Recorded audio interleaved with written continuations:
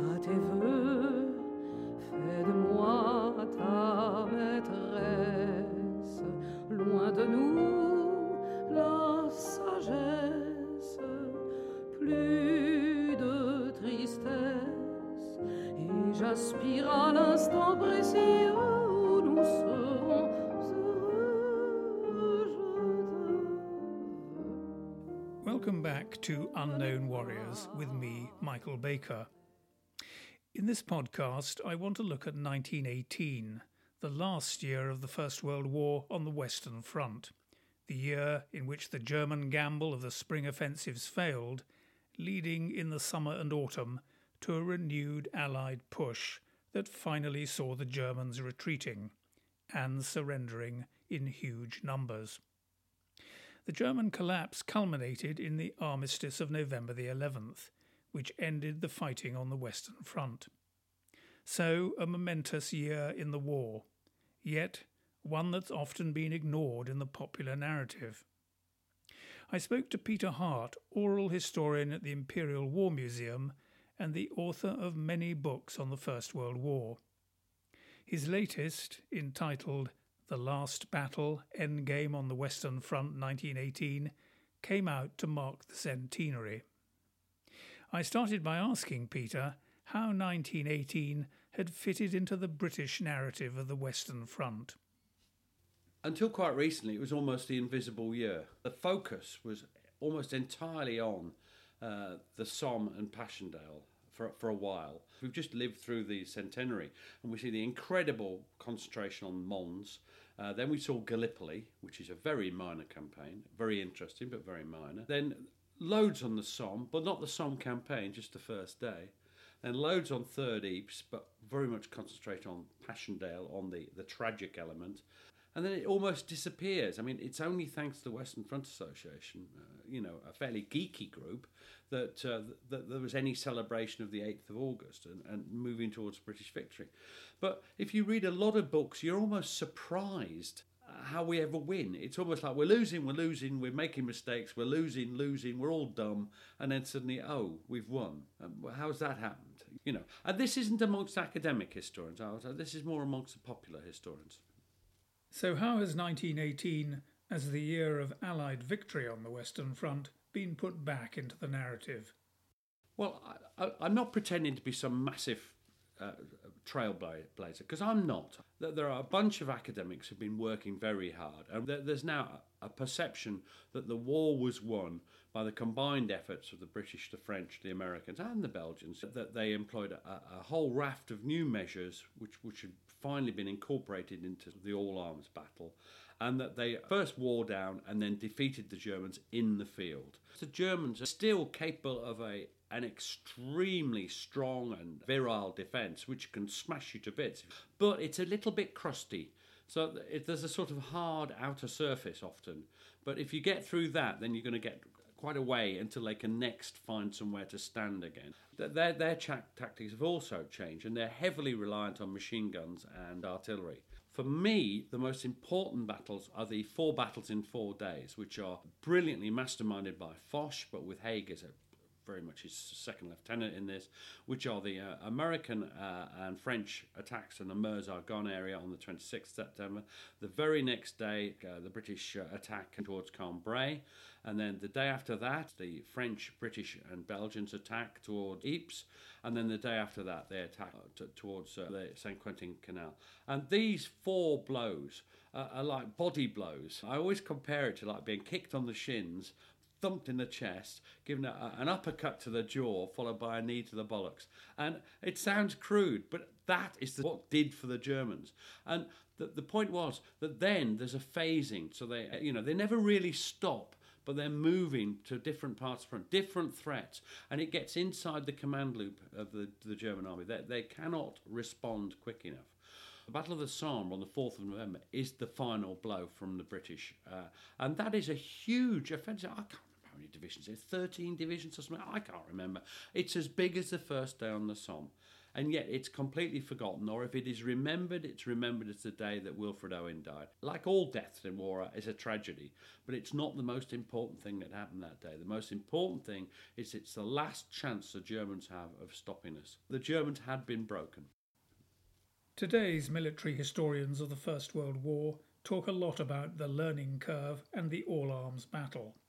At its simplest, the learning curve was the learning process undergone by the British and Allied armies in the course of 4 years fighting on the Western Front. This process was by no means always consistent, and it could be patchy. Nevertheless, the objective was to improve enough to defeat the Germans in the field. By 1918, so the argument now goes, this learning process had begun to emerge as an operational approach which exploited together all the different components of your fighting capability on the ground and in the air. This was the all-arms battle. The thing about the Western Front is it's more like a Big Dipper than a learning curve. So there's two Big Dippers running side by side, German and British. You know, there's the French as well, of course, but let's not complicate it. And they go up and down depending on different weapons and tactics. Every time the British bring in a new tactic, the Germans respond with their own tactics. But the all-arms battle was the final solution. And it is basically the result of hard work. It's actually the whole British Army working together. Direction provided by Haig. They have a series of reports after every action, every use of every weapon, to look at it, what went right, what went wrong. Then these are put together by people with different shaped heads from the rest of us, you know, very, very bright people. And then they produce the SS series of reports, which are basically how-tos. And over the years, they get more and more sophisticated until you end up with the final versions, which is the all-arms battle, which is artillery providing the massive barrages, providing the gas which denies whole areas. Machine guns fired in concert are used tactically to deny an area. Millions of rounds pouring down from the sky, indirect fire. Lots and lots of mortars. It's got aircraft diving down. It's got tanks flattening wire and taking out command posts. It's got cavalry as the only fast-moving resource in the British Army, which is why they never got rid of it entirely. No good for charging, but for moving quickly and disrupting. Light tanks, the Whippets. And then it's got the British infantryman at the heart of it, who has just massively changed. Wellington would have recognised a 1914 infantryman, good at firing his rifle. Not very good at coordinated arms at all. 1918, they've got the rifle, which they're now not very good at. In addition, though, they've got 3-inch mortars, the Stokes mortars. They've got heavy mortars. They've got rifle grenades, hand grenades. They've got light machine guns in the form of the Lewis gun, 36 per battalion. The firepower is massively increased. And they're not advancing now in lines. They're advancing in little strings or sausages of sections. And they're under the command, basically, it's become a corporal's war. This is the all-arms battle, everything working together. And what's more, flexibly, so that when the tanks break down, because they're a one-use weapon almost, you know, the first day, great, second day, a lot break down, third day, nearly all of them are broken down. There's no tanks, so you use the artillery and the mortars in a different way. You use different tactics. You adapt to the situation and what weapons you have in hand. And it's a brilliant system of warfare that's very modern. The assault tactics are very similar to the Second World War. The British Army in 1918 is very modern. What really comes across, once again, is how artillery tactics became key to the war on the Western Front, and critical to ultimate Allied success. In particular, the Hurricane or creeping barrage, when it worked well, could be highly effective in front of advancing troops. They'd always wanted a Hurricane barrage, you know, to keep secrecy, but they didn't have enough guns and ammunition. The early days, like on the Somme, they have a massive 8 or 9 day barrage, which of course lets the Germans know they're coming. The introduction of tanks to flatten the wire, coupled with predicted fire, so that you can fire off the map, meant they could just open up, creeping barrage rolling in front of the infantry, which basically, it doesn't destroy the ground too much, but it does destroy the German ability to resist. And it's all about preventing them from firing their weapons. It may kill them, But the real point is to get them to get their heads down so they're not firing as the British troops are in no man's land. And it's this move on from destruction to prevention from fire that marks something really incredibly important in British artillery tactics.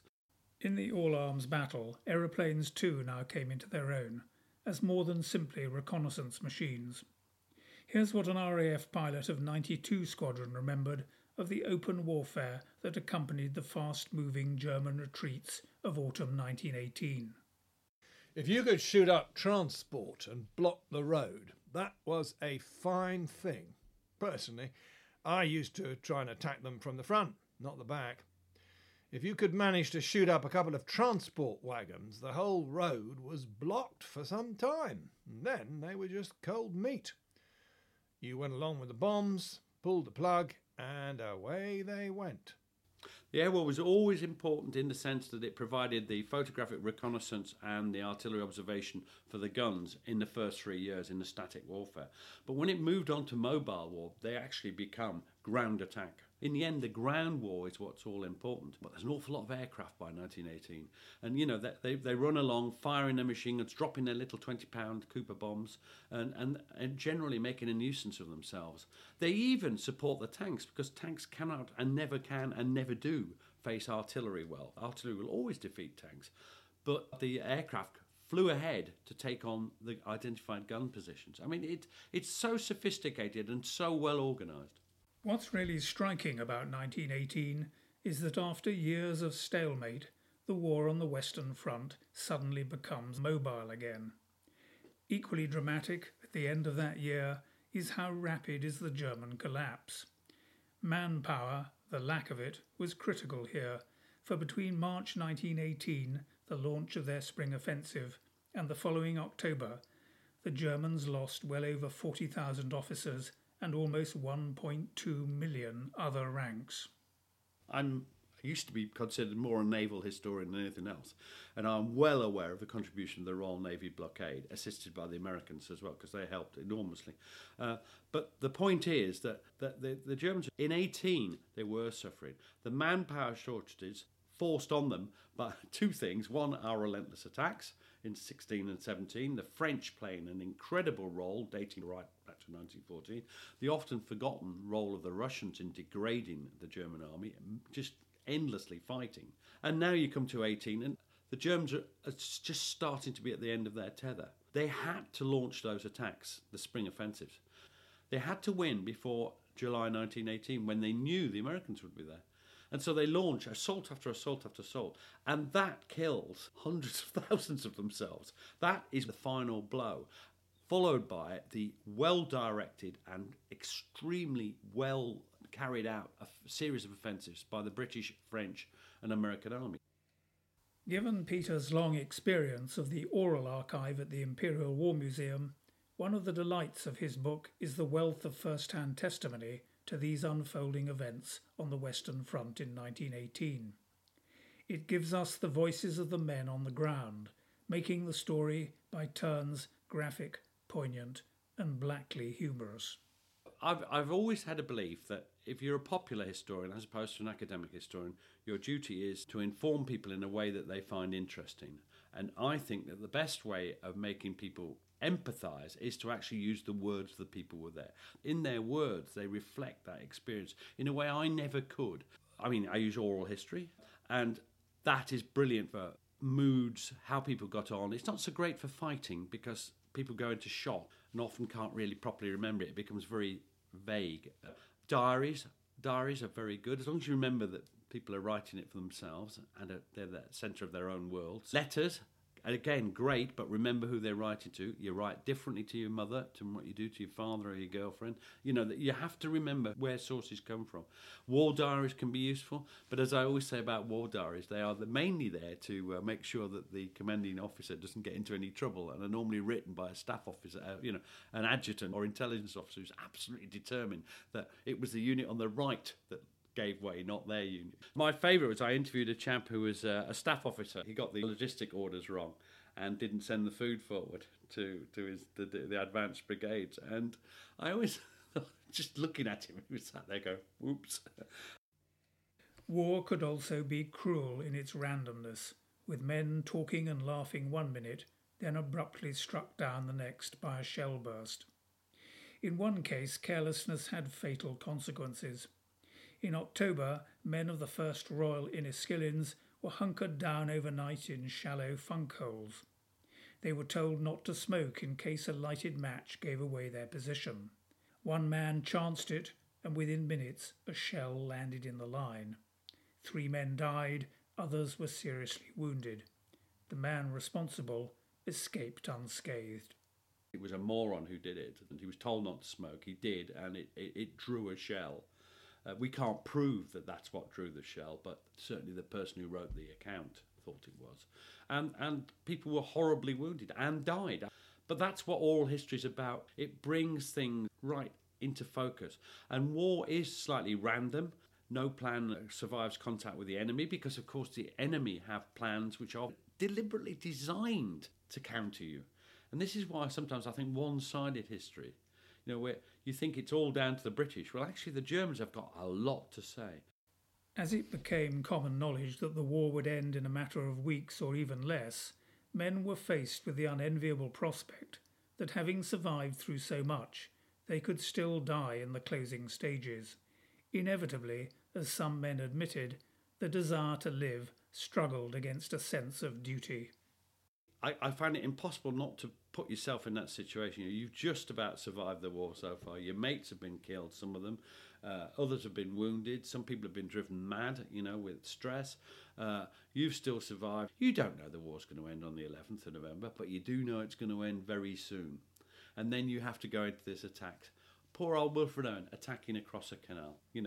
Not an easy job. Lots of people were killed, not just him. But what a thing. You've gone through, 1, 2, 3 years of war, and then that 4th of November, and you have to do that. And not everyone can hang back because, you have to go forward with your mates. And by this stage in the war, what becomes clear is motivations, and it's not king, country, religion, or even the family back home. For me, and it comes out in interviews then and ever since, it's comradeship that takes you forward in these terrible minutes. But what a temptation to hang back that must have been, knowing that the war's going to finish, knowing this is probably the last time you'll go into action, and knowing that you could be killed as easily that day as any other day of the war. Recalling the final week or so before the armistice on the 11th of November, a second lieutenant in the Royal Garrison Artillery confessed, "We were advancing and we had rather a close shave from a shell in a field of cabbages, and I thought, oh my God, I don't want to get killed now. The war's coming to an end." It made it more difficult. I don't know to what extent I evaded the risk, but I do know it was harder to do it. You knew jolly well what you ought to do, and I didn't want to when it was dangerous. There was another very tragic comic quote, which is two Americans talking, and one says, "Oh, it's awful, this war." And the other one says, "Yeah, but if you'd been killed early on, it wouldn't be so bad because you'd been spared all the trouble. But if you got killed now, you've had all the trouble, and then you still get killed." And it finishes off with him saying, "If I was to be killed the last day of the war, I'd never get over it." And of course, then he was killed on the 10th of November. And that's the point. You can't make bargains with whatever God you've got against random bits of metal flying across the battlefield, which could hit you, or they could hit your mate, or they could miss both of you. Amid all the talk of an imminent end to the war, the Americans, relatively new to the battlefront, launched a push on the 1st of November to try to break through German positions in the Argonne forest and advance across the River Meuse. Unlike the British and the French, the Americans did not have the advantage of 4 years fighting behind them. When you actually read and hear the accounts, you become aware that these lads are exactly the same as Kitchener's army in 1916. Because, yes, they were inexperienced. Yes, their generals were inexperienced. Yes, they made mistakes. Yes, they were full of braggadocio. But so were the British in 1916, with the same results, attacking the same enemies in defensive positions like the poor old Americans had to do on the Meuse Argonne. We were slaughtered on the first day of the Somme, and the Americans were slaughtered. Brave, not very good. They learned, one thing I would say about the Americans is they do learn quickly because they actually finally listen to what the French and British are telling them. And by the end, their attack on November the 1st was quite well carried out. They still had some problems with moving artillery forward and things like that to support the initial advance, but they did fine, and they were getting better. Any idea that the fighting got easier the nearer the armistice approached is utterly belied by this American offensive of November 1918 in the Meuse-Argonne. The extremely difficult terrain alone guaranteed a brutal and bloody struggle. The rolling hills next to the Meuse remind me of the Somme, and it's just a killing ground. Very strong defensive positions, open valleys, and woods as well. And then the actual Argonne forest is, I've been there, and it's just amazingly steep ravines, death traps. They defended it with trench lines, concrete pillboxes, and barbed wire. Barbed wire, not to stop me getting at you, but to direct me to the side. You definitely don't got to go because it's going to be a machine gun trap. You're going to run into machine guns. And they had no idea where they were in the Argonne. They got lost, and if you get lost, you can't get your artillery support. It's so difficult for the Americans, and they need to be given a lot of credit and a lot of admiration for the courage with which they fought and the contribution they made. Finally, I asked Peter about General Sir Douglas Haig. Haig had been Commander-in-Chief of the British Expeditionary Force since December 1915. By the summer of 1918, he was commanding 5 separate British armies. Alongside France's Field Marshal Foch, Haig presided over Allied victory on the Western Front in November. So what's today's verdict on Haig's stewardship in 1918? Haig was a perfectly competent general himself. My interest in him is as Commander-in-Chief, and he gives direction, very important, clear direction of what he wants, and he doesn't get knocked off it. He also sets up the systems to analyse how things are going. What the British Army are doing is best practice. They find it, they analyse it, and they produce best practice, and then they carry it out. And that's the system that he enabled. He's an enabler, and that's his greatest skill. He doesn't lose his nerve when the Germans attack in 1918. No one else commanded 5 armies in the field. And what's more, he had to, at the same time, deal with the British government, the French government, and the French army. And, by the way, the American army and the Belgian army. Now, in the Second World War, there are separate people dealing with all this. Haig had to do it all. The stress was incredible, and it showed. If you look at pictures of him from 1914 to 1919, just after the war, you'll see he's aged a lot. He only lasted another 10 years. Before he died, a relatively young man. This idea of him being Butcher Haig, an utter nonsense. First World War is a butcher's war. It's not the generals, it's that particular stage of tactics. War is terrible, and it was like that. But after the war, he devoted the rest of his life to looking after his men. He refused to accept his earldoms until something was done for the wounded. He made sure the Royal British Legion as it then was non-political, which was one of the best gifts he gave to us, because political ex-soldiers' movements are dangerous. See the Freikorps and etc. in Germany. And he just spent his life touring, going to see soldiers' charities. He spent the whole of his life doing. And when people say, where is Haig? Westminster Abbey, St. Paul's Cathedral? And no, he isn't. He's at the Abbey, Dryburgh Abbey, just near to Beam beside his home. And he's buried in a mock-up Commonwealth war grave. As a tribute to his men, he's buried in the same grave that so many of his men were. He's a staff officer. That's what he is. He's not a Napoleon or a Wellington. He's a staff officer, a brilliant, committed staff officer and organiser. His thoughts are well marshalled. Sometimes he's wrong. Of course he is in a complex war like that. But fundamentally, I admire him enormously. The thing is that the hatred, and that's the word I'd use, that was generated in the 50s, 60s and 70s, has not been dissipated, despite all the work of professional historians, people like Gary Sheffield, John Bourne, Gordon Corrigan, all of them. Very few would go along with Haig as Butcher. Some of them are critical of him, and sharply critical, but even those are in the minority these days. I've been talking to the historian Peter Hart about his book, The Last Battle, Endgame on the Western Front, 1918. If you want to know more about Peter's work or about the last year of the First World War, please follow the links on my website, www.unknownwarriorspod.co.uk. In the next episode of Unknown Warriors, I'll be discussing the compelling evidence that the First World War did not end in 1918, but continued well into the interwar period, with profound implications for its connection to the Second World War. I hope you'll rejoin me. À tes vœux, fais de moi ta maîtresse. Loin de nous la sagesse, plus de tristesse, et j'aspire à l'instant précieux